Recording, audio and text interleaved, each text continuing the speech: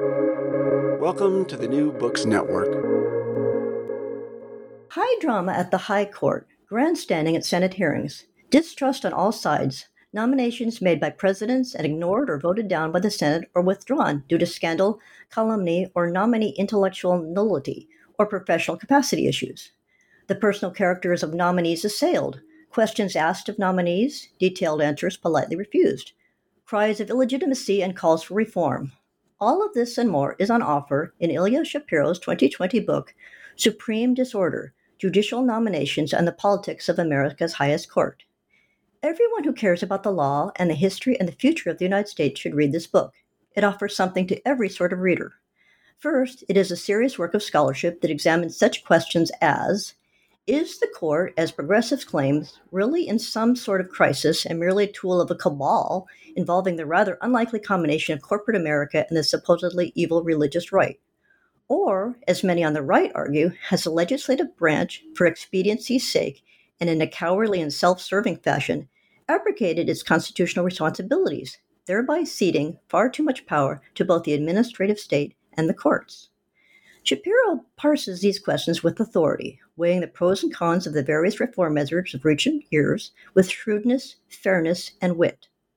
Second, for general readers, it is an entertaining and substantive tour of the American political and legal landscape since the founding era, and abounds in fascinating facts, e.g., when the first public Senate hearings on a Supreme Court nominee were held, the first time such a nominee testified in person before the Senate, the first time such hearings were televised. We learn about everything from the famous midnight judges to the fiascos of the nomination of Harriet Miers and those of Hainsworth and Carswell. One of the features of the book that is most appealing is that such people are presented as distinct individuals and not as punchlines. The book is perfectly timed, given that it was published just before the death of Ruth Bader Ginsburg in the Senate hearings on the confirmation of now Justice Amy Coney Barrett. This is the book to turn to in coming years for solid analysis as the left pushes for reform of not only the Supreme Court, but the entire federal judiciary, which Shapiro also discusses in depth. Give a listen. Hello, everyone. My name is Hope J. Lehman, and I am one of the hosts of the New Books Network. I'm talking today with Ilya Shapiro, author of the 2020 book, Supreme Disorder: Judicial Nominations and the Politics of America's Highest Court. Thank you for joining us today, Ilya.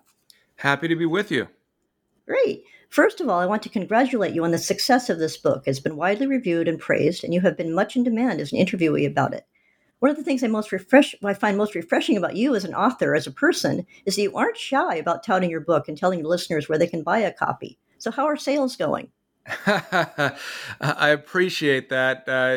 My publicist at Regnery, my publisher, told me I needed to have a lot of the books behind me when I appear on TV or do other video podcasts, what have you. And so there was, I'm in Florida this month with my family. We're sort of taking the rest of the year easy. But back at home in Northern Virginia, there was a whole kind of tableau behind me of my book, which got some attention on social media. But I'm doing all right. It's been 3 months. In fact, as we record this, tomorrow will mark 3 months since the book's release, and especially the first 2 months, which included, as you noted, the confirmation hearing, the nomination and confirmation hearings for Amy Coney Barrett, and then the election and the aftermath.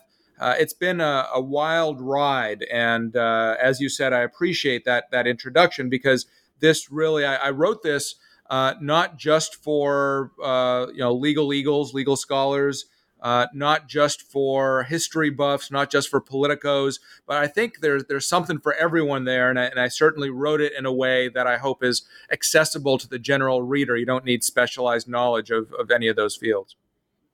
Well, as a general reader, I can certainly attest to that fact, because it was fascinating. And I underlined, my mother joked with me, she said, "You underlined the entire book."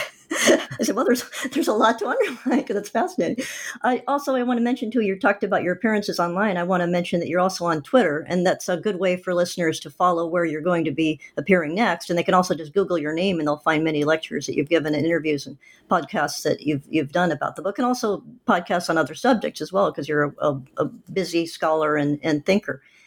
Now, onto the substance of the Right. book. Yeah. So just to put a finer point on that, I'm sorry. I'm the director of constitutional studies at the Cato Institute, which has my fingers in a lot of pies. And what's interesting about being on a so-called book tour during the pandemic, when you're not physically on tour, is that you can do a lot of these events. I mean, I had days where I gave presentations to groups in Chicago, Miami, and Los Angeles, back to back, which obviously you can't do if you have to fly to all of these places. But right, if you go to my Twitter feed at iShapiro, or my bio page on the Cato Institute's website, you can find a whole host of things, my writings, interviews about this book and about other issues. And I feel very fortunate to have the job I have because I straddle the legal, political, academic, and media worlds rather than having to inhabit only one of those. Yeah, I would say you're very much a up and coming public intellectual is the wonderful term for that. Well, I appreciate the up and coming. That implies I'm young, so I'll take that. Well, the other thing I thought was cute in your book was apropos of its background was that you say that your editor was actually promoted to the head of the publishing company. You said it never hurts to have an advocate as an editor promoted to run the whole shebang. So that was kind of cute. Now onto the substance of the book. You make the point early on in it about that controversies and appointments to the federal bench in general, and not just to the Supreme Court, have been bones of contention from the earliest days of our republic.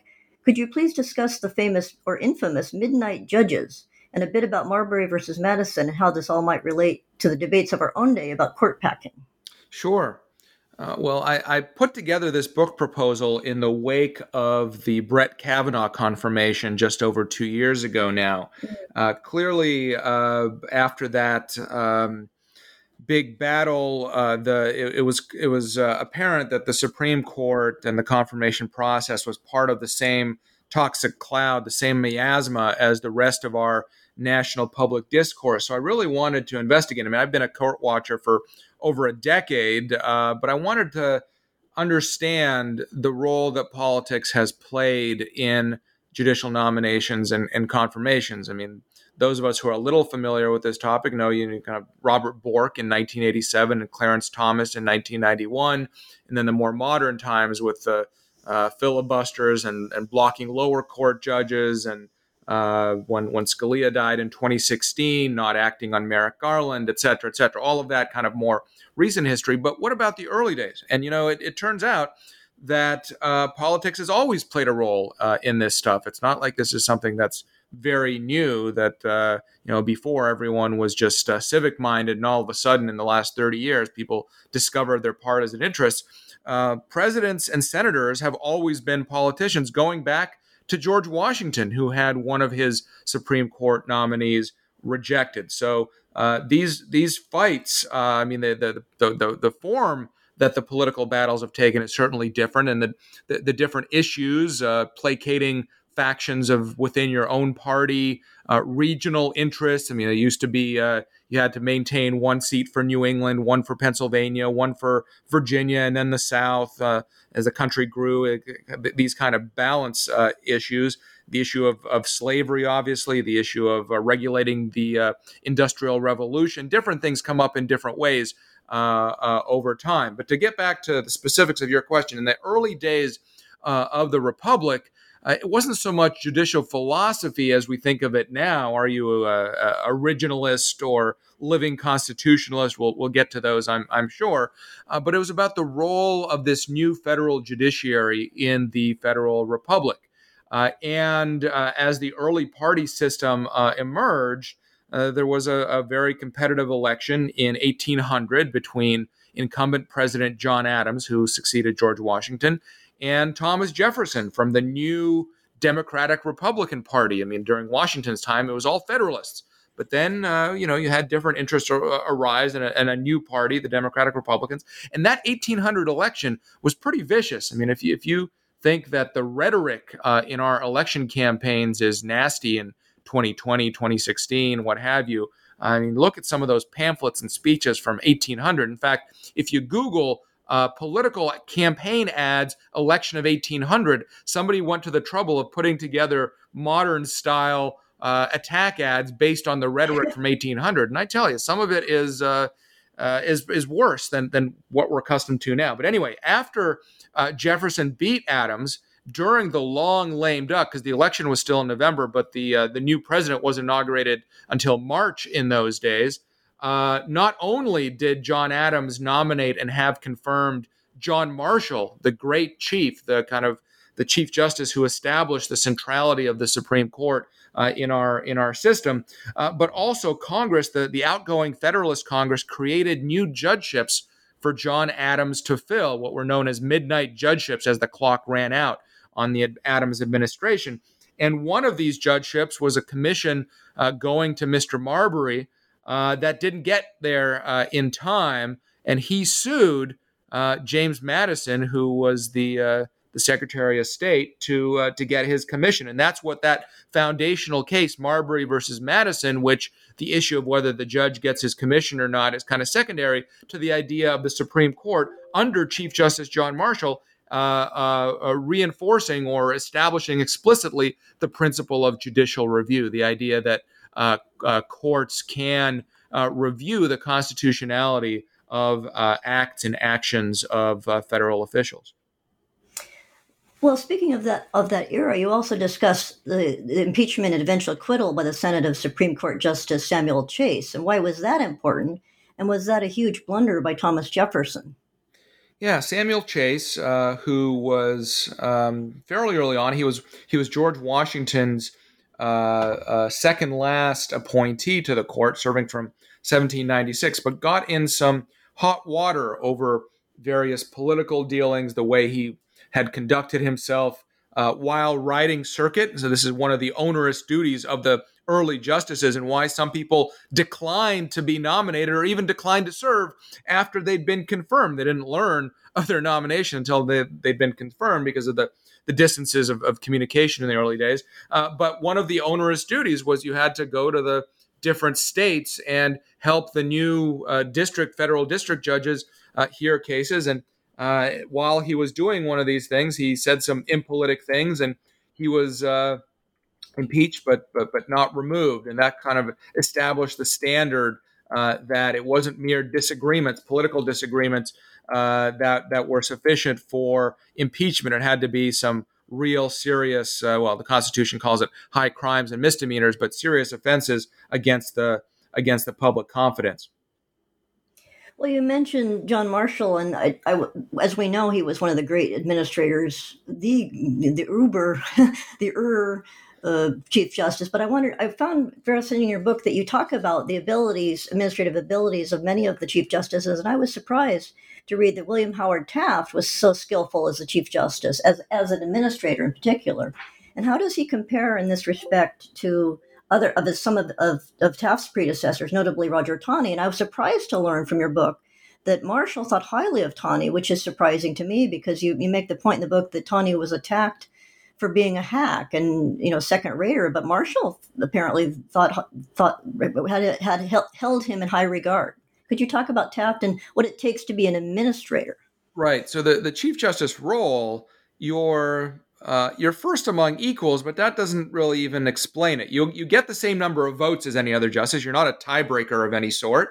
In modern times, you get one more clerk, and then you kind of administer things in various ways. But it's not like you are more powerful just because you're chief. So this administrative role can be important. It's not, we've had Chief Justices who are very strong scholars and judges. We've had Chief Justices who were good administrators and weaker scholars, and vice versa. And we've had some that were weak altogether and nobody followed them. But I think what Marshall admired about Taney, in the modern times, Taney gets assailed as, he's the author of Dred Scott, but that's not so much because he was racist or because he had retrograde views on civil rights or slavery. He was kind of not an outlier for his time, let's say. He was from Maryland, which was a slave state that did not leave the Union. He tried to split the baby. He tried to have a compromise to avoid civil war. Ultimately, of course, unsuccessful. And Dred Scott, that kind of splitting the baby, if anything, only inflamed passions and showed that you really couldn't have a jurisprudential resolution of the problem. It either had to be abolished legislatively or, as eventually happened, had a war fought over it. But Marshall admired Taney's acumen. He admired his administrative skill. And you mentioned Taft. Yes, the only Chief Justice or Justice, member of the Supreme Court, to have served there after being president, and that was really his dream job. He didn't have as much fun, or didn't enjoy, or wasn't as well suited to the presidency as to being a justice. He was really more of a lawyer than he was a politician, and was known not so much for shaping jurisprudence, or the kind of the writing major precedent in our history, but was known for updating the court for the modern era, serving in the early part of the 20th century, the tail end of the Industrial Revolution, and really kind of put in a court that respected constitutional structure and showed how to apply different constitutional provisions in a rapidly changing country that was urbanizing and developing industries and innovations that had been unheard of in decades prior. And so, Rehnquist as well, Bill Rehnquist in the more modern times, was, even though when he was first nominated, when he was an associate justice, was thought of as kind of a conservative ideologue. By the time he became Chief Justice, he was more of an institutionalist, and let Scalia and later Thomas be the ones who were in the vanguard of advancing originalism and pushing legal theory, while he kind of steered the court and protected its institutional role. Well, when you mentioned Rehnquist, and I wanted to ask, how does he compare as administrator to the people that bracket his own career? Well, actually, they preceded it: Earl Warren and Warren Burger. You mentioned in the book that Burger's colleagues felt that he did not run meetings well. In what respect? Did he just not shut people up, or did he just not reach a conclusion that was actionable, or what was his major flaw, Warren Burger, that is? Whether by his colleagues or kind of in those in the know in the broader legal political community, he wasn't thought of as highly either as a judge or as a manager, as an administrator. I think he rubbed his colleagues the wrong way by kind of hedging his bets and not deciding what he was going to do until everyone had expressed their opinion, and then he would take whichever side was in the majority, regardless of where it might logically be given his own past jurisprudence, just so he could control the opinion or assign the opinion, which is the traditional job of the Chief Justice. That's one thing that all Chief Justices get to do when they're in the majority. They get to assign that opinion or take it for themselves. But his colleagues felt that he didn't really have a sincere intellectual position on a lot of issues, that he just side with the majority in order to control it the whole time. And often when he was writing an opinion, it wasn't as clear, and so some of his colleagues felt that they had to do the heavy lifting, even when he tried to take the glory for himself as kind of a politician. He also, he was a Nixon appointee, and he was certainly more conservative than a couple of other Nixon appointees, notably Harry Blackmun, who ended up authoring Roe versus Wade. But it still was disappointing to some conservatives because he didn't have that kind of jurisprudential backbone. He was more kind of political, small p political, that he wasn't the path breaker or the going against or trying to reverse what was seen as the liberal judicial activism of his predecessor, of Earl Warren. And so to some, he, not as big a disappointment as certain other Republican appointees, but was felt as kind of a weak chief for all of those reasons. Well, in the matter of Earl Warren, he was known for striving for consensus. And you say in your book that Ruth Bader Ginsburg strove to have the liberal wing of the court present a united front, that she had the liberals on board and with one voice. But then you mentioned that conservatives tend to be quite comfortable going their own ways when it comes to issuing their own opinions. Was William Brennan like Ginsburg in that respect? And does Elena Kagan differ from other liberals in that she seems much more focused on trying to win over conservative justices as well? Is Kagan quite different from Ginsburg in that respect? Well, it's hard to make analogies like that across different eras when different issues are paramount, and especially when the mix of justices is different. It's easier to speak with one voice when you're always in dissent. The four dissenters speaking with one voice, that's easier to do than when you're in the majority and you have that magic five. As Brennan said, we run by the rule of five. He needed to get to the 5 votes, and after that, it didn't really matter how you got there or what you did with it. And so similarly now with the more conservative justices in the majority, now it's 6-3 in terms of Republican appointed justices over Democratic appointed justices.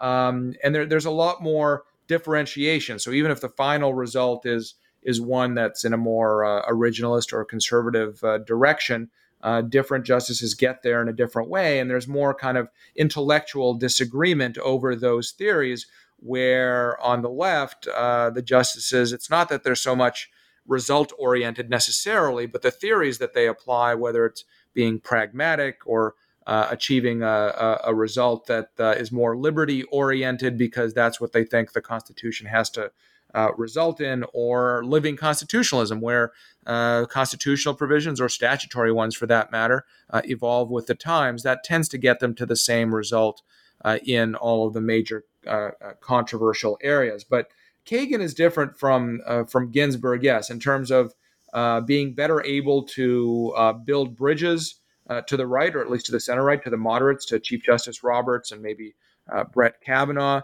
Certainly in the period with the 8 justices after Justice Scalia passed away, it was an 8-justice court for over a year, and Kagan worked hard together with John Roberts to kind of fashion a court in the middle. And you'd often have either Ginsburg and Sotomayor dissenting off the left, or Alito and Thomas dissenting off the right. But different periods are for different times. Brennan was able, both by the force of his intellect and the his political skill, to control a court that was more liberal, even though that he was still towards the left of it. But both the intellectual and the political skills are certainly a theme running throughout my book that different justices had. Yeah, absolutely. I was going to ask, since we're on the subject of Roberts and on the matter of Chief Justices, that Robert Marshall was successful, you argue, or I guess it's just a general part of the historical record, that he has an unusual combination of intellectual power, administrative skill, and personal warmth and charisma, that people liked him. He was lovable. There are all these touching anecdotes about just how people just like to be around him. But how does John Roberts stack up in those respects? That is, power, intellectual power, administrative skill, and warmth and charisma. He doesn't seem like a charismatic person. And also, you make the point several times in the book, and this was very important, I think, for listeners to grasp, is that you argue that Roberts is so obsessed with trying to preserve the legitimacy of the court in the eyes of the public that his judicial work sometimes collapses into jurisprudential inconsistency, or I would say incoherence, as in the matter of the individual mandate in the Obamacare case, National Federation of Independent Business versus Sebelius, that he just tied himself in knots. And I don't want to put words in your mouth, but that's my impression of him, and that's my impression of much of what you say in the book. But I'll let you discuss that. Yeah, I mean, this, I think, goes into my broader narrative of the reason why, here's my, conclusion up front to the whole book. The reason why we have these contentious confirmation processes now isn't that the legal issues are more divisive now than they were before, or that senators are meaner and more demagogic now than they used to be, or anything like, or that we have TV and Twitter. It's that at a time when over decades power has accreted in Washington and within Washington in the judiciary for various reasons, we can discuss that more, we have divergent interpretive theories mapping onto partisan preferences at a time when the parties are more ideologically sorted than they've been since at least the Civil War. So there's not going to be a compromise to be made in terms of a nominee appointed by a Republican president versus one by a Democratic president. And it's a zero-sum game. There's a finite number of seats, whether you're talking about the 9 on the Supreme Court or those on the lower courts. And so you have those battles because the incentives are to do for senators is to do everything they can to support or oppose a nominee by the president of their or the opposing party. John Marshall, the way judicial philosophy worked in previous times was a little different. John Marshall, however, was such a capital F federalist, meaning centralizing the power of the new republic and standing up the power of the court, that when Thomas Jefferson, going back to that contentious election in 1800, when he came in, the Democratic Republicans wanted the states to have more power and didn't like some of the direction of the new federal republic. And so the new Democratic Republican Congress created more Supreme Court seats for Thomas Jefferson to fill after the capital F Federalists tried to reduce the number of seats so Jefferson wouldn't have an opportunity to fill them. This can all be done, by the way, to talk about court packing, by an act of Congress. So originally we had 6. Then during the Adams lame duck, the Congress reduced that to 5. It never went down to 5 because nobody died or retired in the interim until the Democratic Republicans increased that back to 6. Then it went to 7, and it was increased to 8 and 9, all for political reasons at different times as the country grew as well. And it's been fixed at 9 since 1869. But all of the justices that Jefferson appointed, he was attempting to counteract Chief Justice Marshall's power, but most of them came under the sway of Marshall, and so he was unsuccessful. Jefferson was in shifting the court. With John Roberts, who holds John Marshall as his big hero, he also wants to kind of guide the court and have the court be above politics, these sorts of things. But it's a different era.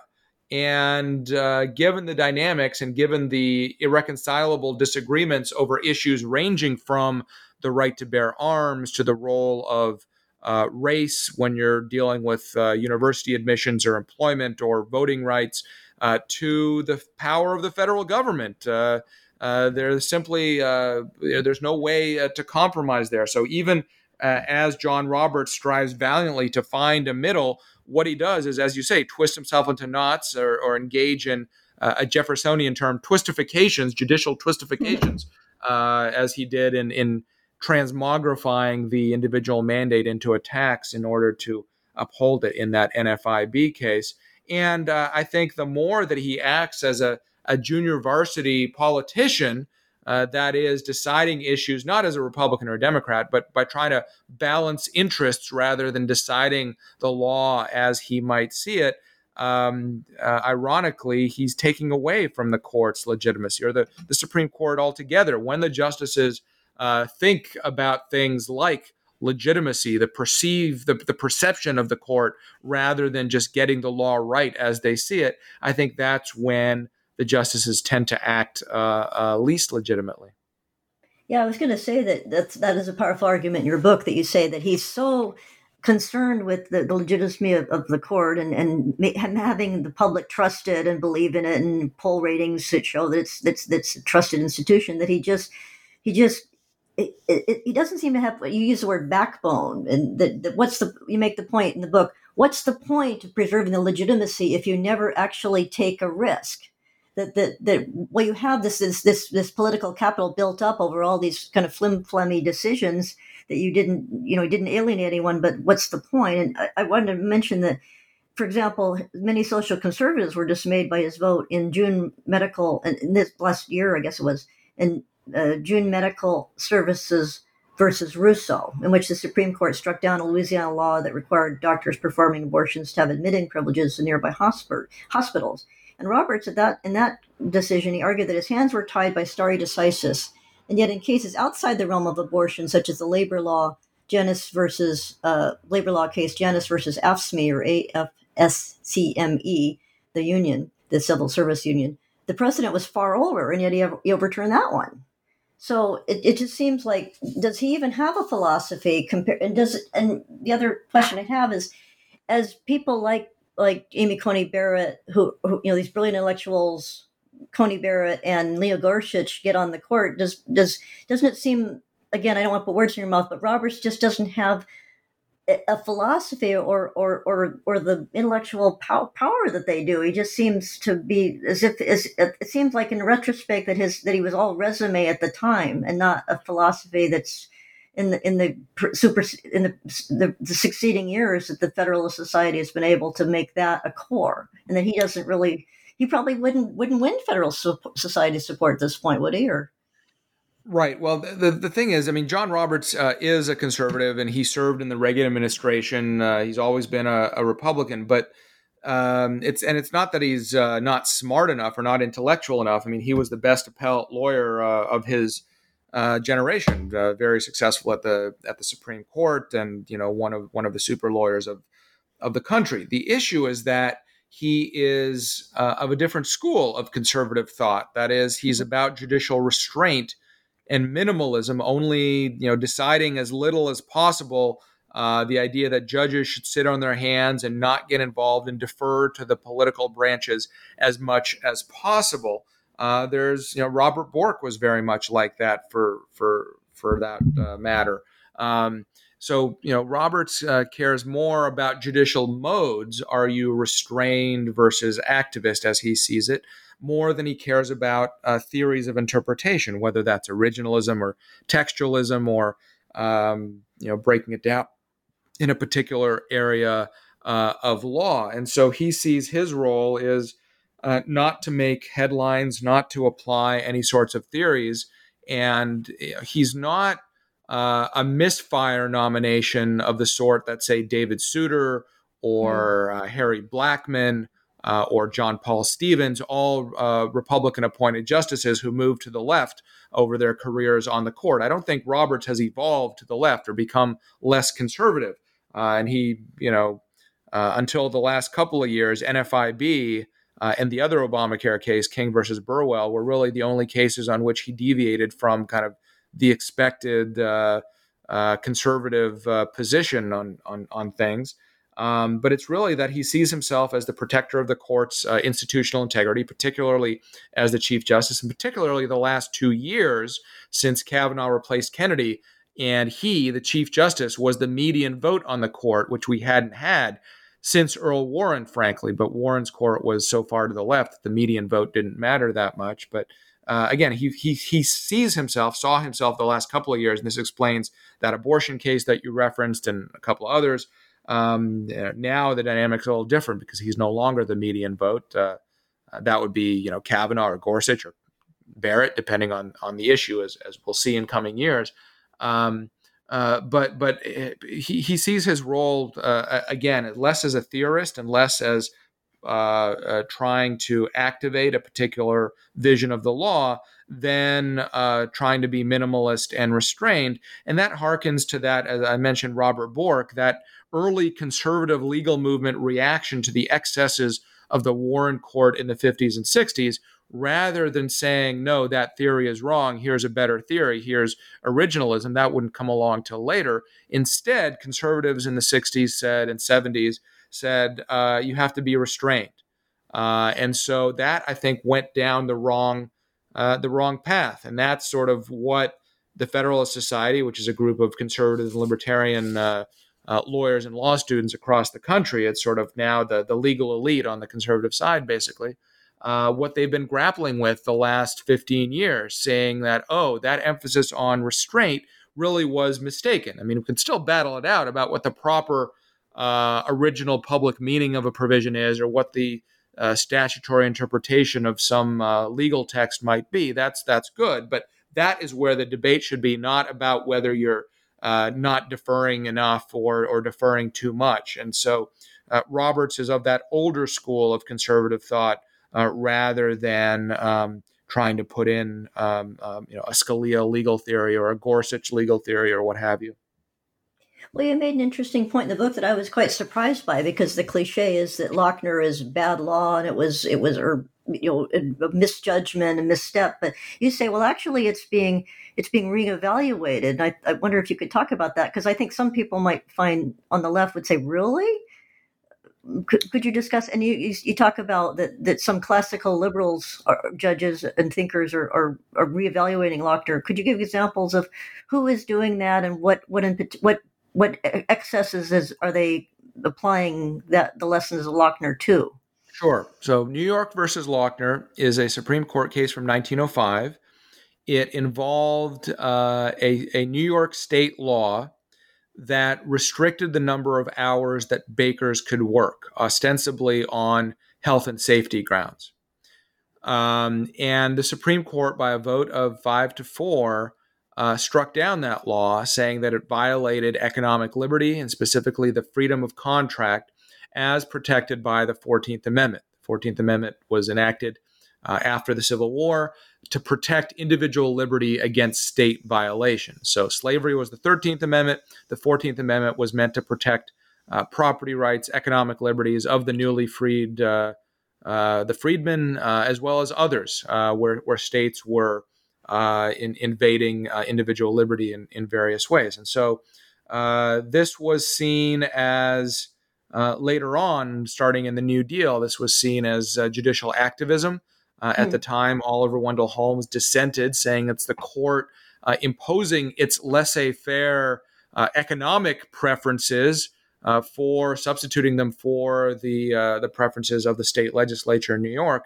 As we've learned now, it really wasn't health and safety why that law was put in. It was because the larger established unionized bakeries didn't want competition from the upstart immigrant non-union smaller bakeries in New York. But really, there was basically no real reason to have that kind of restriction. It wasn't that, if you work around flour for 10 hours rather than 8, that would, hurt your health or cause the bread to be poisoned or something like that. But Lochner has become part of what lawyers call the anti-canon. That is one of these very famous cases that was famously decided wrongly.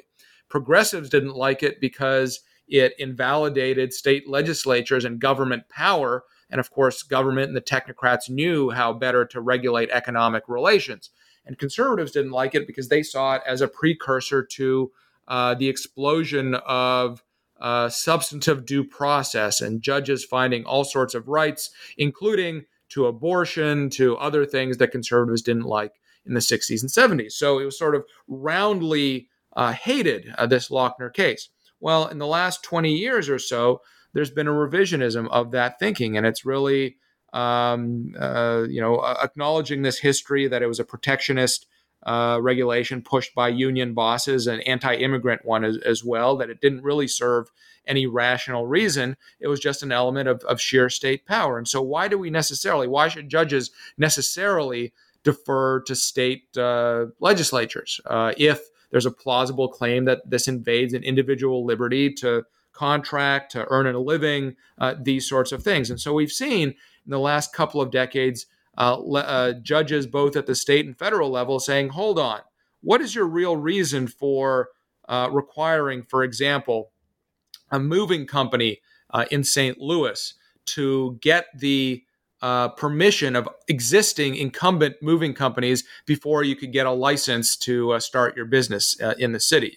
Not a safety issue, just like only a certain number of licenses were allowed, and the licensing board for moving companies was controlled by the existing moving companies. That's purely protectionist. There's no real reason to do that. And so a court invalidated that kind of scheme. And this has come up in different ways. Regulations for eyebrow threaders, right? So this is a South Asian, right, Indian, Bangladeshi, Pakistani custom of trimming and sculpting eyebrows for women.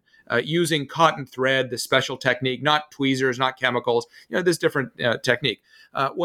In many states, to become a licensed, to be able to practice this trade, you had to go through 2,000 hours of cosmetology licensing and training on how to do all sorts of hairstyles and all these things that are completely unrelated to this particular craft. So these sorts of regulations come up again and again. And so this thinking of, maybe there is a role for the judiciary in pushing back on regulations, not ones that impinge on enumerated rights like the freedom of speech or the right to keep and bear arms or that discriminate based on race or gender or something like this. Those have always been subject to, in lawyer speak, strict scrutiny, and they almost always fall if they have those kinds of restrictions. But just a legislature that has no good reason, in layman's terms, for doing what it's doing, and so judges are beginning to push back on that. And often now it's more progressives that are saying, well, you're Lochnerizing. Justice Breyer says that a lot. For that matter, Chief Justice Roberts does often as well. His dissent in the gay marriage case, Obergefell versus Hodges, was saying that the court was Lochnerizing. I think it's a little different than that. But again, the idea that judges shouldn't just sit on their hands and should debate what constitutional rights the 14th Amendment or other provisions protects, I think that's the proper role of a judge. Well, you make the point in the book that the very term judicial activism has become so broad and applied by so many people to so many situations, it doesn't mean anything anymore. Can you tell us about when that first came into vogue, and should it just be set on the shelf at this point because it just doesn't have any substantive application? It came about in the 60s as a reaction to the Warren Court, the criticism by conservatives that the Warren Court was just making stuff up out of whole cloth. And I think that was a valid criticism in many respects. But what it's come to mean 50 years later is it's used by everyone, left, right, middle, what have you, just for a decision or a judge that they don't like. And so it's a completely vapid criticism. If it's, academics have tried to apply kind of a neutral definition. Activism is striking down a law. Well, there are plenty of striking down laws by progressives, and there are plenty of striking down laws by conservatives. So which one is right? Which one is wrong? I don't know. So these days, I think it's more important just to have the debate on the substance, not did you uphold or invalidate the law, but did you get the law right? What is your legal theory of the First Amendment, of when to defer to administrative agencies, the scope of the right to bear arms? Those are big, meaty, substantive issues that judges do and should be debating. But it's not about whether they're necessarily upholding or striking down legislation. Yeah, you make an interesting point in the book, too, that you say that Breyer was non-controversial. I think it's in your book, unless I read it as I was reading around your book, that Breyer was able to slip through the confirmation process with relative ease because he was administrative. A lot of his work was in administrative law, which wasn't a big constitution. He didn't have any of the hot button issues in his background, right? And so, to some extent with Kavanaugh, right, that he's an administrative law guy, and those guys tend to not for their philosophies particularly attract. They're not lightning rods. Is that correct? Or well, Kavanaugh certainly was a lightning rod because it was a different time, and even before the. But for his jurisprudence, it wasn't so much. It yes, was. There wasn't anything in his jurisprudence to point to, really. They tried to glom onto things, but it was more that he was a Bush lawyer, and then of course the Christine Blasey Ford allegations later on. A lot of the judges coming out of the D.C. Circuit, the federal court based in Washington that polices so many federal agencies, a lot of what they're doing is dry administrative law, very technical. Merrick Garland, for that matter, was very similar to Breyer, as ruling on all these agency regulations. That's why he was thought of as a moderate, and why Obama picked him as perhaps a compromise pick. Yeah, Breyer sailed through because he didn't have those kind of controversies in his background.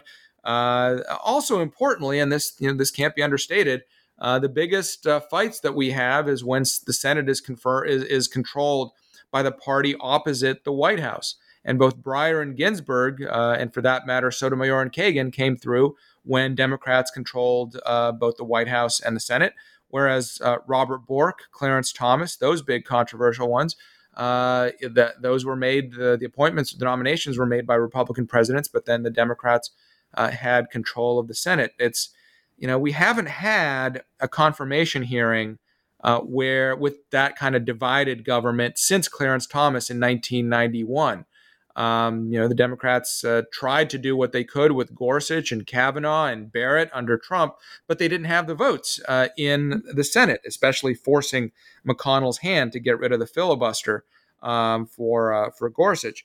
And so we'll see the next time this happens. If the Republicans pick up those Senate seats in Georgia and Breyer retires in next year, as could happen, what is that going to look like, or whatever the next time is when we have that divided government? Because that's a big deal. Historically speaking, over the whole breadth of our history, there have been 164 Supreme Court nominations, and 127 have been confirmed. That's 77%, just over three quarters.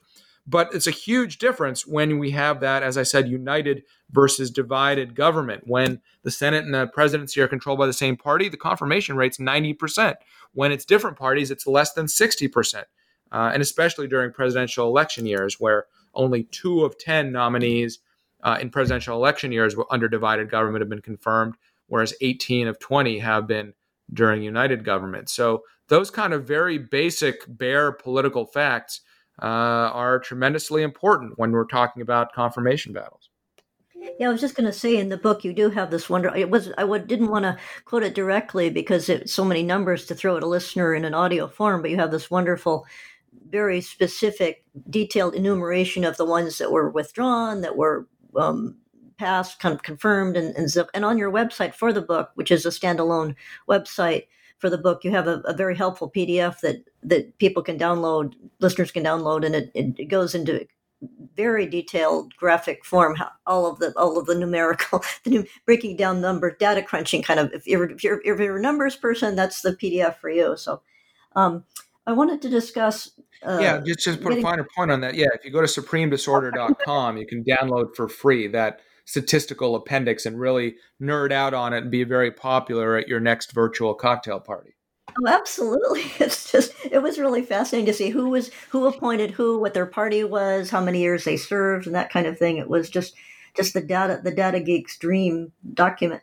Getting back to the question of activism and kind of using the court as a way of shaping society. You mentioned that Rehnquist, or actually, I don't know that I should say that that's what Rehnquist was doing, but you say that Rehnquist tried to limit the number of the grants of certiorari, but you don't really go into why that was. Was it just a matter of workload, or was he saying there are too many issues that the court is deciding and we should stay out of it, or was it just an efficiency issue for that?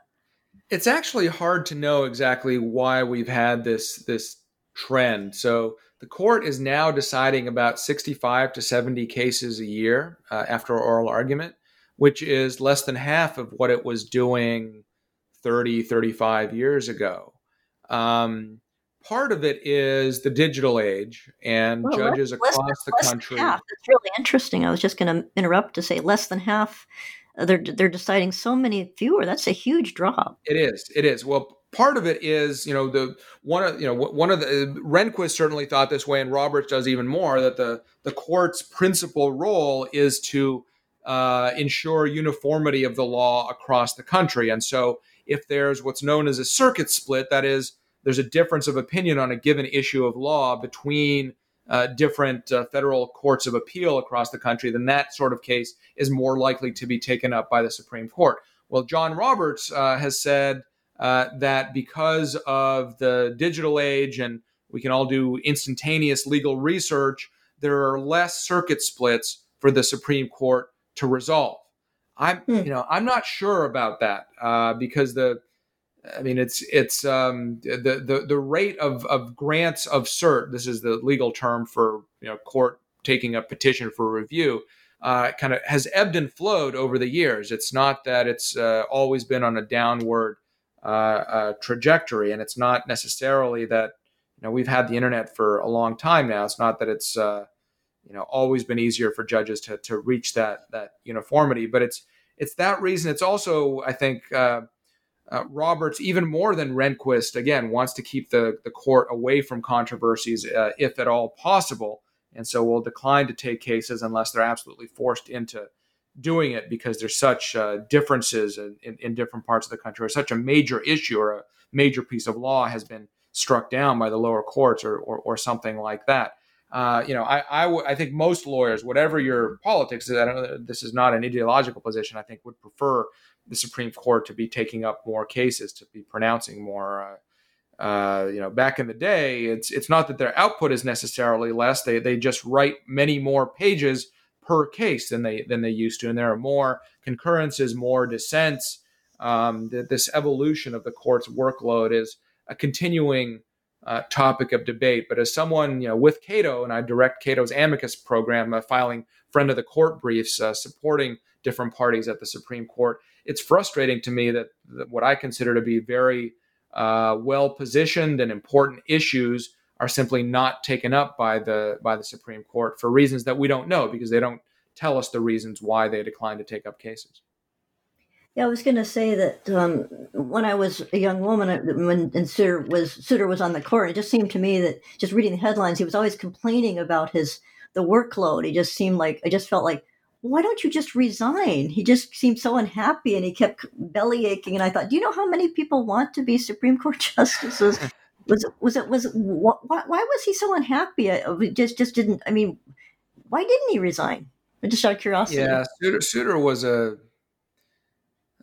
different kind. I think he was a throwback. I mean, he didn't like Washington, didn't like being in a big city. He thought the work was, he called it getting a lobotomy every year or something like that. I guess he's just happiest, going back to his small town and his home in New Hampshire and staying there. I don't know what he was expecting when he accepted the nomination. I mean, whether that was purely because he felt it was so prestigious and being asked by the president, he couldn't turn him down. But Souter is unlike, I think, any other modern justice, not in terms of ideology, but just in terms of his personality and the way that he didn't fit in to the Washington scene, the kind of elite lawyers, the Supreme Court bar, all that sort of thing. Well, speaking of backgrounds, and you discuss so many of the people now are professional academics. But before we get to that, I just wanted to say that was Sandra Day O'Connor unusual in that she was a state judge, and also she'd been basically a state legislator, but would someone of her relatively minimal background make it today? Because there's so much, all the credentialism and the Yale and the Harvard and so forth. Would she just be dismissed?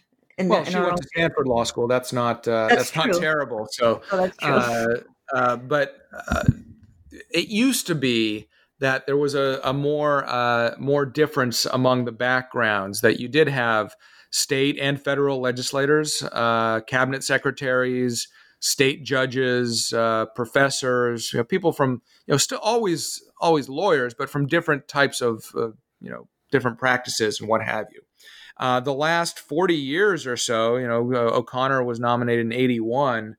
Since then, everybody had been a lower federal judge, a circuit judge, except for Elena Kagan, who was Solicitor General, the federal government's representative before the Supreme Court.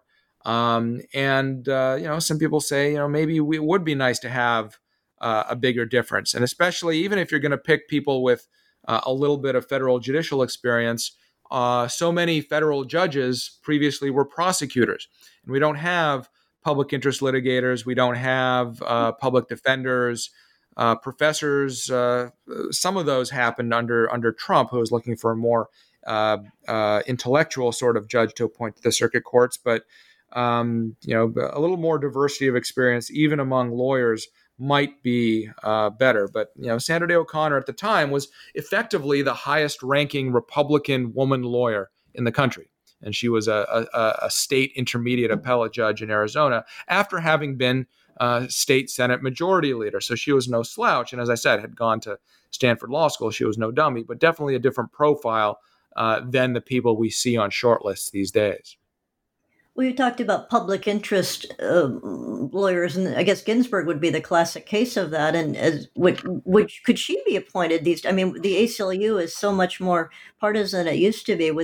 Is it likely that someone from the ACLU would get through a Republican-controlled Senate at this point? Or it would be more controversial now. And of course, Ginsburg wasn't appointed to the Supreme Court straight from her role in the ACLU. She was on the D.C. Circuit for a few years, 10 years actually. She was appointed by Carter to the D.C. Circuit, and then by Clinton to the Supreme Court. it would be more controversial now. That that's basically all I can say. She was older as well. She was 60. She was the last nominee, the only nominee other than Merrick Garland, who was a special case in 2016, who was even nominated over the age of 60, over the age of 55. And so that youth movement is also a thing, because presidents want their nominees to have a long-lasting impact. Or for that matter, I also left out Harriet Miers. I think she was 63 or 62 when George W. Bush nominated her. That, of course, was also a failed nomination, didn't even get to a vote. Yeah, I was going to ask you about why was it that the two Bush administrations, they just seemed, I guess that was one of the reasons that the Federalist Society stepped into the matter, because there was the Harriet Miers, and that was, and one of the reasons I wanted to ask you about Harriet Miers was you discuss in the book the issue of cronyism in Supreme Court nominations very fascinatingly. You talk about Lyndon Johnson and Harry Truman, and in this case, I mean, George W. Bush Harriet Miers was just so out of her depth, and she's kind of a tragic figure, because she just was, it was just painful to watch, apparently, that it was, I mean, the senators at first she had to, well, you can, if you wouldn't mind discussing the issue of cronyism. Yeah. I mean, historically, cronyism was a big part of how you got appointed. You had to be a friend of the president, and you had to mollify different factions within the president's party or within the Senate. And a lot of those people were just, political operatives. I mean, lawyers still, but of differing skills and what have you. And so cronyism was an issue both, 200 years ago, as well as you were saying, Truman and LBJ. LBJ had a failed elevation of Justice Abe Fortas in 1968. Bipartisan opposition, ethical issues, and as well seeing Fortas as being just a friend of LBJ, an advisor on various policy issues, including going over maps of Southeast Asia about where to bomb and things like this. And so in a more modern time, when elite credentials were so important, and for conservatives, dedication to originalism and textualism and legal theories and things like that, for Bush to pick someone who was personally conservative, absolutely, and a successful lawyer. Let's be clear. She had been president of the Dallas Bar Association, chairman of her law firm, which for a woman of that generation was very significant. I mean, clearly an overachiever. Had gone to Southern Methodist University. I mean, she was no slouch. A success, White House counsel, definitely a successful and savvy lawyer, but didn't have the experience with constitutional law or some of the national legal issues that one expects modern justices to have. And then when she was going through her meetings with senators and doing what are called murder boards, practice sessions with government staffers, where they kind of simulate the confirmation hearings, she just was not doing a good job. And so Andy Card, then the chief of staff to George W. Bush, kind of said, to the president, she's just not doing well, and she eventually withdrew, and Bush ended up nominating Alito, who was much more of the profile of a judge's judge and a jurisprudential intellect and those sorts of things. And so the Federalist Society, that was in 2005 when the Federalist Society really reached the heights of its role that it's maintained ever since, as effectively the screener or the signaling mechanism for showing that not simply that you were a good Republican or a crony, a party man or woman, but that you had the intellectual chops and signaled that you were willing to stand publicly for potentially controversial opinions. Well, now I'd like to turn to, so, as I mentioned, your book is full of when I was a kid, there was a comic on the comics page. There was a feature called "Fun Facts to Know and Tell," and I found many as I was in your book. It's a scholarly book, but it does have these fascinating facts that I did not know. So I'd like to throw some of those at you to discuss some of them. The first one, number one. When was the first public hearings on a Supreme Court? When were the first public hearings on a Supreme Court nominee held? And was that seen as historic at the time? And are the transcripts a matter of public record? I'll let you tell us when the first public hearings were held. This surprises some people. It wasn't, right from the beginning. We didn't have hearings for judicial nominees, Supreme Court nominees for the first, 140 years, I guess, of the country. 1916 was the first time. Woodrow Wilson, this was a presidential election year, he nominated Louis Brandeis, who was the first Jewish nominee, which was controversial. But also, perhaps even more controversial, he was a crusading progressive, fully on board with Wilson's regulatory scheme, the administrative agencies, all of that sort of thing, which was, ran into a buzzsaw in the Senate. And so they decided for the very first time to hold hearings. Although it was seen as unseemly for the nominee himself to testify, so Brandeis did not, but I think there were 18 days of hearings by supporters and opponents of the nomination. He was eventually confirmed, although it took more than 4 months, the longest of any nominee that we've had in our history. The eventual margin was a little wider than Kavanaugh or Barrett or Gorsuch, some of these more modern ones during polarized times, but still very contentious process. And then after Brandeis joined the court, one of his new colleagues, Charles Evans Hughes, resigned to run against Wilson in that fall's presidential election. So if you think that 2020 or 2016 were the height of controversy or twisting together of presidential politics in the Supreme Court, I'll see those years and raise you 1916. The first nominee to testify at his own hearing in kind of like open-ended questions, that wasn't until 1938 with Felix Frankfurter. And it didn't become a regular occurrence until the 1950s when Dixiecrat senators, Southern Democrats, were concerned about Brown versus Board of Education, civil rights issues, desegregation, that they wanted to question nominees about that. But still, those were very short hearings.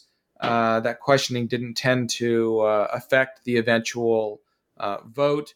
I opened my book with the nomination of Byron White in 1962 by John F. Kennedy. This was a new generation of president and of justice. He was just 45 when White was nominated. A unique individual in our judicial and history, in our public life. He had been a runner-up for the Heisman Trophy and the highest-paid player and leading rusher in the NFL while a law student at Yale Law School. So I don't think we're going to replicate that on the Supreme Court anytime soon. But his hearing lasted an hour and a half, at which he himself was questioned for all of 15 minutes, mostly about his football playing career. So things have really changed. And hearings weren't televised gavel to gavel until Robert Bork, by the way, and not because Bork was known to be controversial, but rather C-SPAN didn't get the license or permission to broadcast all of the Senate proceedings until that year. Well, it's interesting. You anticipated, because I was going to say number two. When was the first time a nominee? And you said, well, Frankfurter. So we covered that. Although I'm going to get back to Frankfurter in just a moment. But number three, I was going to ask the first time such hearings were televised. But you make an interesting distinction that you just did. That in the book, I believe it's the first time they were televised were Sandra Day O'Connor. But you're saying that it was Bork that was gavel to gavel. So there were snippets of O'Connor, or that's right. Well, and for that matter, John Paul Stevens in 1975. There were cameras. They just didn't. They would have a snippet for the nightly news, but there wasn't. C-SPAN didn't exist for Sandra Day O'Connor. There wasn't a network that was broadcasting, gavel to gavel the entire hearings. Or for that matter, Scalia and Rehnquist in 1986. And Scalia, of course, was confirmed unanimously in 1986, if you can believe it, in part because Republicans controlled the Senate then. But also he was very affable and charming, and the first Italian-American nominee, which was important, and Rehnquist was seen as more controversial and took the heat from him. But anyway, it was the following year when C-SPAN, as I said, got full permission from the Senate to broadcast all of their hearings, all of those hearings that the public was treated to all of that.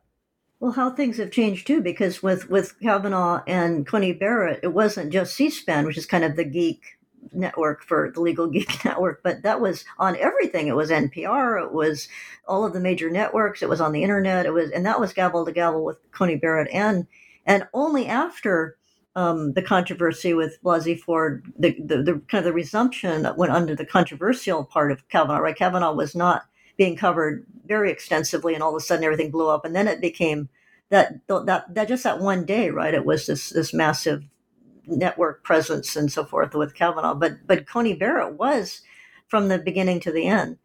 And I just wanted to ask you, since I have you for only a little while today, that you make the point in the book that you're very adamant that there really isn't a much point in or much value in televised or public hearings for the Supreme Court nominees.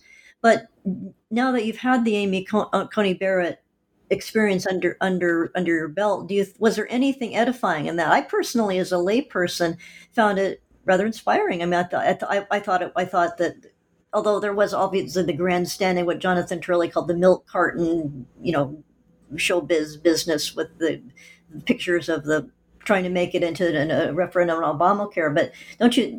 What was your reaction to the Coney Barrett nomination process? Did you hearings? Right. Well, it humanized her, and she generally gained popular support as people got to know her and saw how charming and disarming she was. Not just an intellect, but very warm and human and personable. So it helped her confirmation process. It helped the Republicans to have those hearings. But I don't think you really learned about her views, at least not anything that you couldn't gain from reading her published opinions or her law review articles, what have you. And that's why I came down ultimately against having public confirmation hearings for justices, because in this day and age, we can read instantly on the internet all of their public papers, all of their writings, all of their speeches, all of their judicial opinions, law review articles, what have you. And so the hearings themselves, at best, are kabuki theater where people are playing their roles. The senators from the party of the president are lobbing softballs and trying to make the nominee appear nice and smart. The opposition senators are trying to play gotcha games or get B-roll for their re-election campaign videos.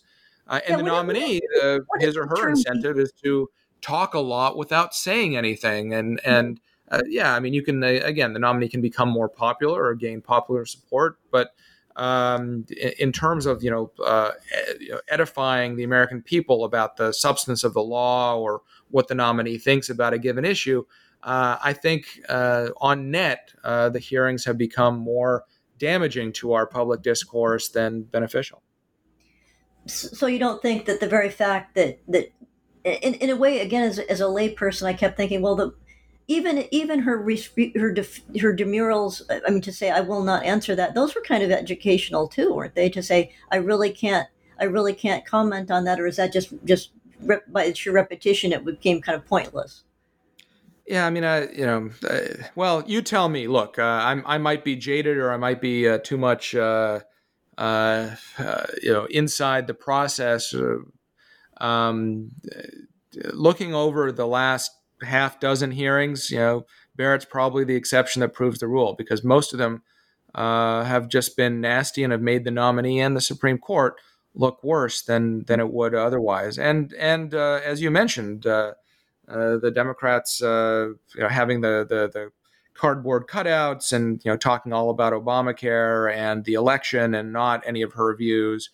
It became just a purely political exercise and not about the nominee per se or her legal philosophy. That was just not going to be revealed. Look, the Senate can still debate nominees; they should, and they can still have closed hearings as they do now to discuss the FBI files, the background checks, sensitive financial records, things like that. And they can have people testifying pro and con. But at the end of the day, if you look at what's happened to the last 15, 20 years of nominations, I don't know if it's just, as I said, at best it's kabuki theater. But I mean, this is kind of a hypothetical argument I'm making. I don't think confirmation hearings are going anywhere. Senators like the chance to grandstand or to throw softballs or what have you. So I don't think that reform is going to happen. Well, I was just going to ask between Brandeis and Frankfurter, the Senate they continued with public hearings, but it was Frankfurter testified in public. And why was that? Did Frankfurter like to show off his brains, or was there suspicion of him on the same grounds as Brandeis, or was it just that there were newsreels now? And why did Frankfurter testify and start that tradition? Yeah, I mean, Frankfurter was Jewish as well, but I don't think that was just a coincidence. It's not that everyone in between testified in private. They didn't have hearings for most of them. I think Harlan Stone, when he was nominated in 1925, they held hearings on a specific scandal that he investigated as Attorney General, and so there were questions just about that particular issue. It wasn't wide-ranging, open-ended questioning of the sort. But most of them, almost all of them, did not have hearings. For that matter, William Howard Taft, when he was nominated in 5 years after Brandeis, did not have any hearings. It was just Roosevelt's policies. Frankfurter was nominated by FDR in 1939, had become controversial enough, and senators felt they needed to examine nominees more. And still at that time, again, it wasn't every nominee that started to have hearings, but it became more seen as, senators need to have more of a public role in examining the nominations. Well, another just to finish up the fun facts. I thought the last one I went and mentioned was that the first time that a former clerk served on the court with a justice that person had served for. Could you mention who that was? That was kind of interesting. You stumped me. I mean, I haven't reread the trivia in my book over some time. Who was it? Well, I believe it was the first time a former clerk served on the court with the justice the person had served for was. Oh my gosh, I've forgotten too. It's funny. I think it was Kennedy and. Well, Kennedy and Gorsuch. Yeah, Gorsuch served with Kennedy. No, I thought you were saying the first former Supreme Court clerk to serve on the Supreme Court himself. I forget who that was, but yes, Gorsuch made history in that he served with his boss, whom he had clerked for 30 years earlier. Kavanaugh also, by the way, was a Kennedy clerk. Yeah, I was just going to say, apropos of, I'd like to discuss the issue of clerks, if you don't mind, for a couple minutes. That you make the point that many of Clarence Thomas's clerks are highly reputed judges, such as Naomi Rao and Ellison Jones Rushing, although Naomi Rao is very new, but Rushing has been active for quite a while. But is Thomas unique in the number of clerks that have gone on to be judges, or is that common enough? Well, it happens more and more because the modern age of law clerks, I mean, it's really the last 50 years. Before that, it was less standardized. I was a law clerk. I clerked for a Fifth Circuit judge 18 years ago.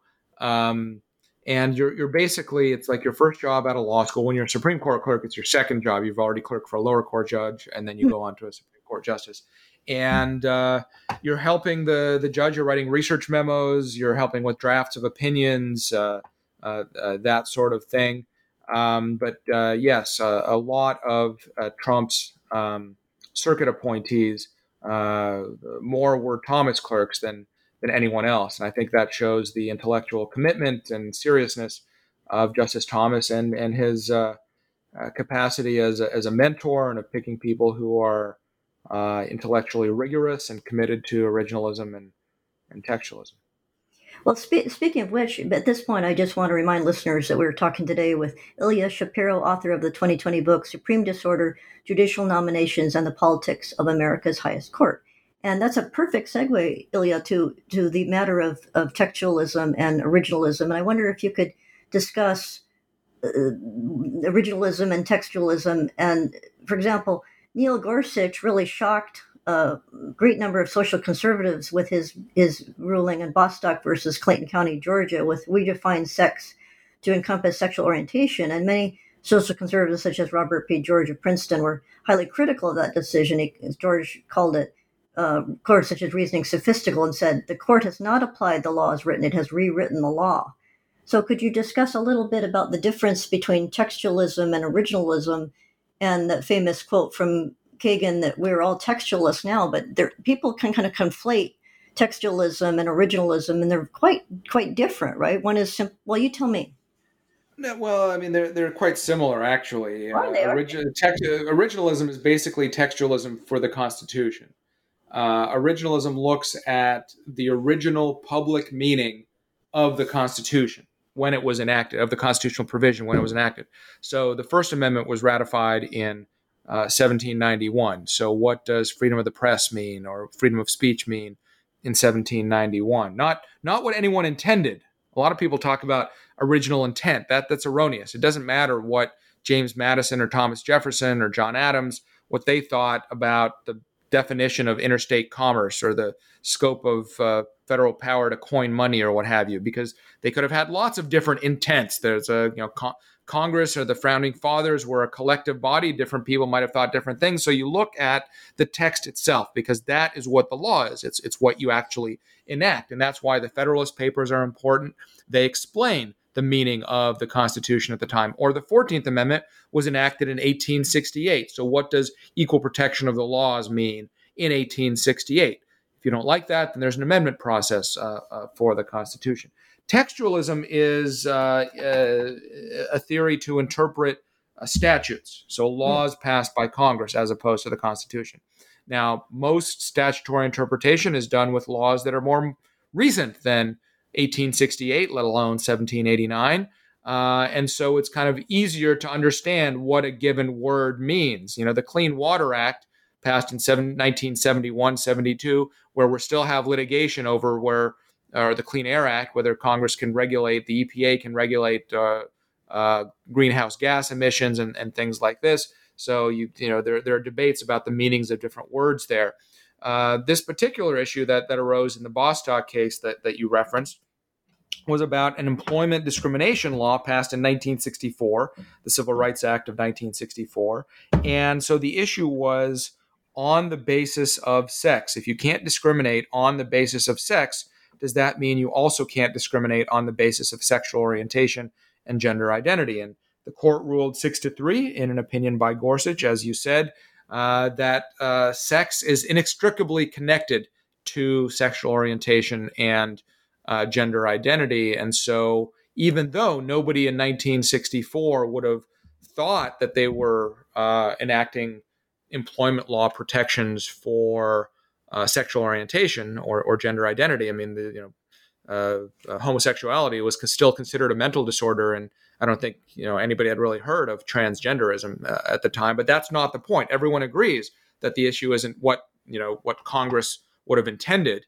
It's what's the meaning of the words on the page. And so that case was totally a debate between textualists, where Gorsuch said, well, sex, that's part of sexual orientation. And Kavanaugh, in dissent in Alito, said, sure, but even in 2020, let alone 1964, if someone's fired for being gay, we don't say that he was fired on the basis of sex or because of sex. And so it's taking that individual word out of the context of the phrase, of the sentence, of the structure of the statute. So I agree that with critics of Gorsuch for that particular case, but it's not that he was rewriting the law or reinventing the law. I think he was being hypertextualist, if you will, or too literalist. But again, that's a debate among textualists. It was not Justice Ginsburg or Sotomayor saying, well, society has evolved and therefore the meaning of the words need to evolve, or those kinds of theories. Well, I'd like to ask you now some questions about in the book dealing with Kamala Harris, just because she's very much in the news. And one incident you mentioned in the book is the rather strange bit of questioning by Harris of Brett Kavanaugh during his Senate confirmation hearings. And she had this really strange moments of innuendo where she kept asking Kavanaugh about contacts he may have had with a law firm run by an associate of Donald Trump. And what does that exchange, in your opinion, illustrate about the whole confirmation process and about Harris herself and the way Kavanaugh was treated? It just seemed like you discuss it in the book, so I think it's incumbent on me to ask you to comment on it. Yeah, this was in the first part of the hearing. This is before Christine Blasey Ford. So the attack by Democrats was, first of all, that he had been a Bush lawyer. He had been in the Bush White House. And, was he complicit in approving torture in Guantanamo or hiding other things that might be politically controversial. And so there's this kind of debate over document production, kind of a really boring, phony war. Also with Trump, was he in the Mueller investigation and Trump's complicity in various legal actions? What did Kavanaugh know about this? Was he through knowing people at the law firm that had defended Donald Trump? And Harris was basically on a fishing expedition, but she made it seem that she knew exactly what she was driving at, and Kavanaugh was confused because he wasn't sure exactly what that was, and that ended up being a nothing burger. I mean, she didn't later on disclose that, oh, well, I have evidence that you actually talked to the Trump's lawyer or anything like that. There's nothing that really came out of that exchange. I mean, it showed that Kamala Harris and Cory Booker as well, who also ended up running for president, I mean, they were trying to heighten their profiles. This is part of the reason why, why I say that we should do away with these public confirmation hearings, because it's just an opportunity to grandstand either for re-election or in this case for presidential aspirations. Well, the other Kamala Harris question I'd like to ask is relates to your book, because you are the authority on the confirmation process. And in the debate with Mike Pence, the only vice president debate of the 2020 election, she got into this long quotation about Lincoln, and that Lincoln, Honest Abe, she says, Honest Abe said it's the not right thing to do, that is to appoint someone in an election year, and the American people deserve a decision. And what are the facts of that, of the Lincoln nomination? Because you deal with it in the book, and I wonder if you could just, was she just mixed up? Did some aide just dredge this up out of Google for her? Or was this was for the Roger Taney seat, for the Chief Justice seat. He died about a month before the election, and Lincoln did not make a nomination. And Harris was saying, well, this is like here, where Justice Ginsburg died, and yet Donald Trump has made the nomination. The thing is, the Senate was out of session. It's not like now where the Senate is always in session, and Lincoln physically, could not call them back. Civil War was going on, transportation being what it was, communication. There was simply not enough time to go through this whole process. But also, he was concerned about being reelected. He was concerned about keeping his party united.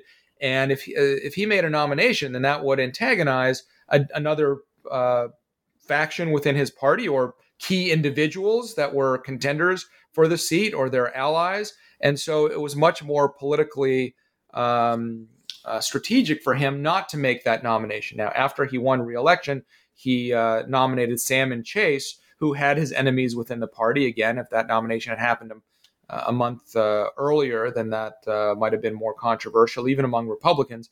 And Chase was then confirmed during the lame duck, or at the end of the first Lincoln term. So this was not that Lincoln, out of some sort of grand principle, said that he should not make a nomination so close to the election that the winner of the election should make the nomination. In fact, had Lincoln lost, he still would have nominated probably still Chase, and the then still Republican Senate would have confirmed him. So Harris was kind of opportunistically painting Lincoln as this not the politician that he was. I mean, he was an honorable, principled guy, but in that case, he wasn't acting on principle per se. He was just dealing with the political realities of the time. Yeah, I mean, I have no idea whether Harris knew that what she was saying was a misinterpretation of history, or whether her advisors told her to paint it this way. But yeah, what she said was not an accurate depiction either of how things went down or of Lincoln's motivations. That's very helpful. I just want to ask one more substantive question, and then I know I have to wrap up because you're a busy guy, but could you discuss, interestingly, the role of the solo dissent and why Clarence, and you mentioned that Clarence Thomas tends to write roughly twice as many as, say, Sonia Sotomayor. What is the purpose of the solo dissent? Is it just, I feel so strongly about this that I must put on the record, or is it positioning future litigation, or both? Yeah, some justices feel they don't need to get every jot and tittle of an opinion that they're joining right.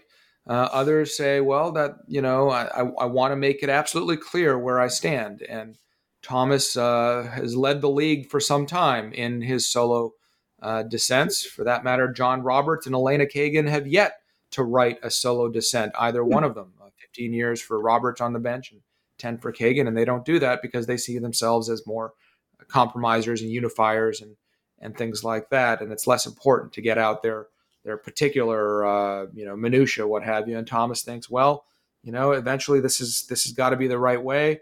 The most famous solo dissent in our history was probably Justice Harlan in 1896 in Plessy versus Ferguson. And that, of course, ended up being vindicated in Brown versus Board. Harlan said that separate was inherently unequal, and that made it the most famous solo dissent in our history. That's happened from time to time. Justice Scalia had one of those about the independent counsel, that it was a violation of the separation of powers, and eventually Congress let the independent counsel statute lapse as well. So these solo dissents can become the law decades later. Were any of Frank Murphy's on the internment of the Japanese Americans, were those solo dissents? Or no? Korematsu was, I forget what the eventual vote on that was, but it wasn't a solo dissent. Oh, it wasn't a dissent. That's right. Okay. Okay. So I want just this one question. Is there any significance jurisprudence coming out of the pandemic? Or any of these cases, or is the time frame just too shortened for the court to play any particular role in the civil liberties, religious liberties issues arising from the pandemic? Or there's not time for them, right? It's getting resolved, or is there? Yeah, none of these cases that are pandemic related have come in sort of the normal process, in the sense of bubbling up from full opinions below and then fully briefed and accepted on cert at the Supreme Court with oral argument. They've all been emergency appeals without oral argument on these emergency briefs or requests to stay the lower court opinions or what have you. And so they're certainly precedential in the sense that if we have future pandemics or future emergencies, they will be cited for various propositions.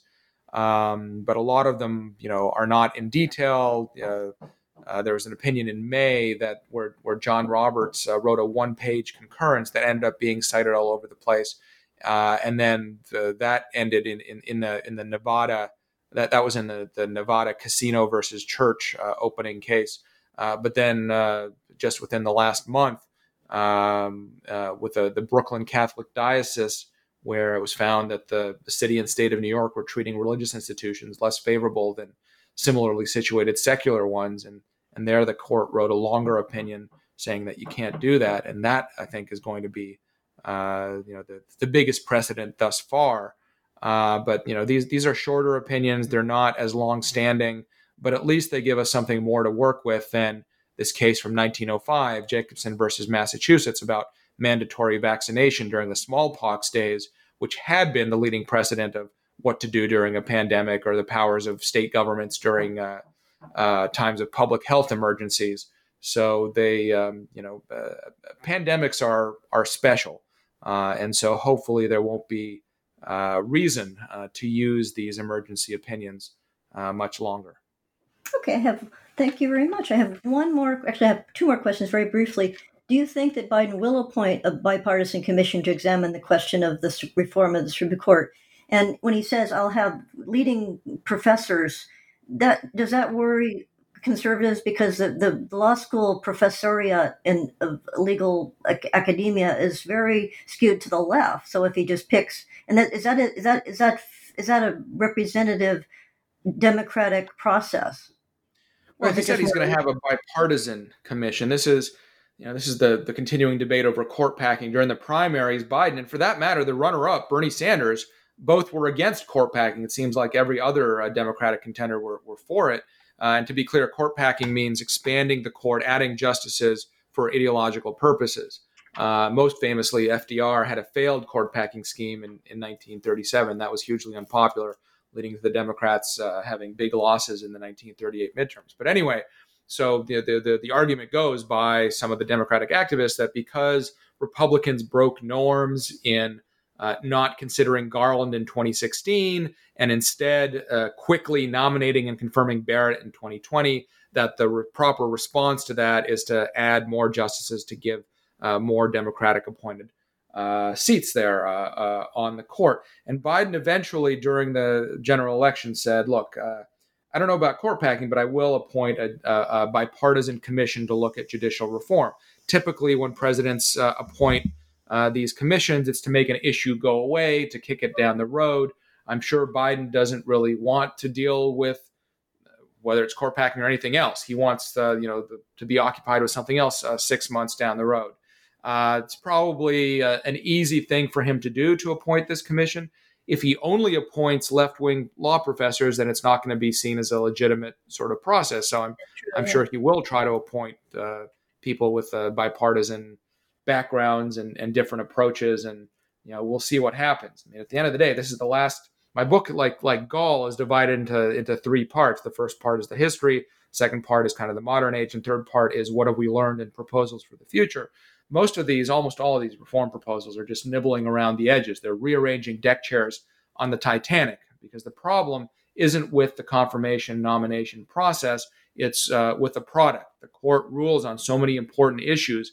And as I said, we have divergent theories mapping onto partisan preferences when the parties are ideologically polarized and sorted. And so none of these tweaks to structure or process are going to do anything, because the Titanic is the ship of state. So I don't offer very easy or quick reforms either. I think you kind of have to unwind the constitutional imbalance that the court has allowed in the last decades and make each of these seats, make the court less important. That's the only way to ultimately turn down the heat on these things. But yeah, we'll see if this commission happens. I'd say it's probably more likely than not that there will be a commission, but 6-8 months down the road, when it issues its findings, we'll see if there's much appetite in Congress for that, or if they're, given that there's gridlock in Congress with the narrowest House majority that the Democrats will have in decades, and a very narrow Senate, regardless of who wins these Georgia runoffs. We'll see if there's appetite for any kind of legislation. Well, I was just going to say that part of the value of I've emphasized the historic parts of your book, that it's to do with history related. But the last part of it is a very helpful guide to what some of these reform proposals, and you go through them very fairly and very in great detail, and that's really helpful to understand the strengths and weaknesses of all of them. And also, I want to commend to readers or to listeners your work with the National Constitution Center just in the past few months on their libertarians and conservatives and liberals or progressives were asked to draw up what their ideal constitution. That was a fascinating project, and that is worth reading all of the versions and listening to the interviews about that. So, and finally, I'd like to ask you the traditional final question on the New Books Network, and that is, what are you working on now? Yeah, what you mentioned is the National Constitution Center had this drafting project with Team Progressive, Libertarian, and Conservative, and you can listen to podcasts and videos that we recorded, as well as reading the documents that we came up with. We like to joke, I was the captain of Team Liberty. We like to joke that our job was the easiest, because all we really had to do was add to the end of every constitutional provision, and we mean it. And so we really didn't tinker that much.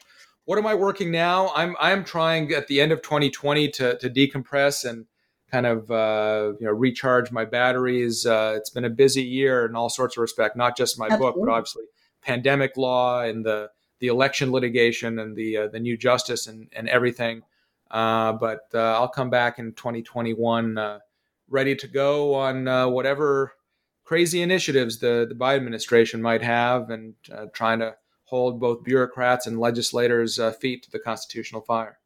Well, you do a wonderful job of that on your Twitter feed again, and just in general in your work as a person in both camps, in academia and the think tank world. So with that, I will just thank the scholar we've been talking to today, Ilya Shapiro, author of the 2020 book, Supreme Disorder, Judicial Nominations and the Politics of America's Highest Court. And thank you, listeners. Thanks, everyone. Bye-bye.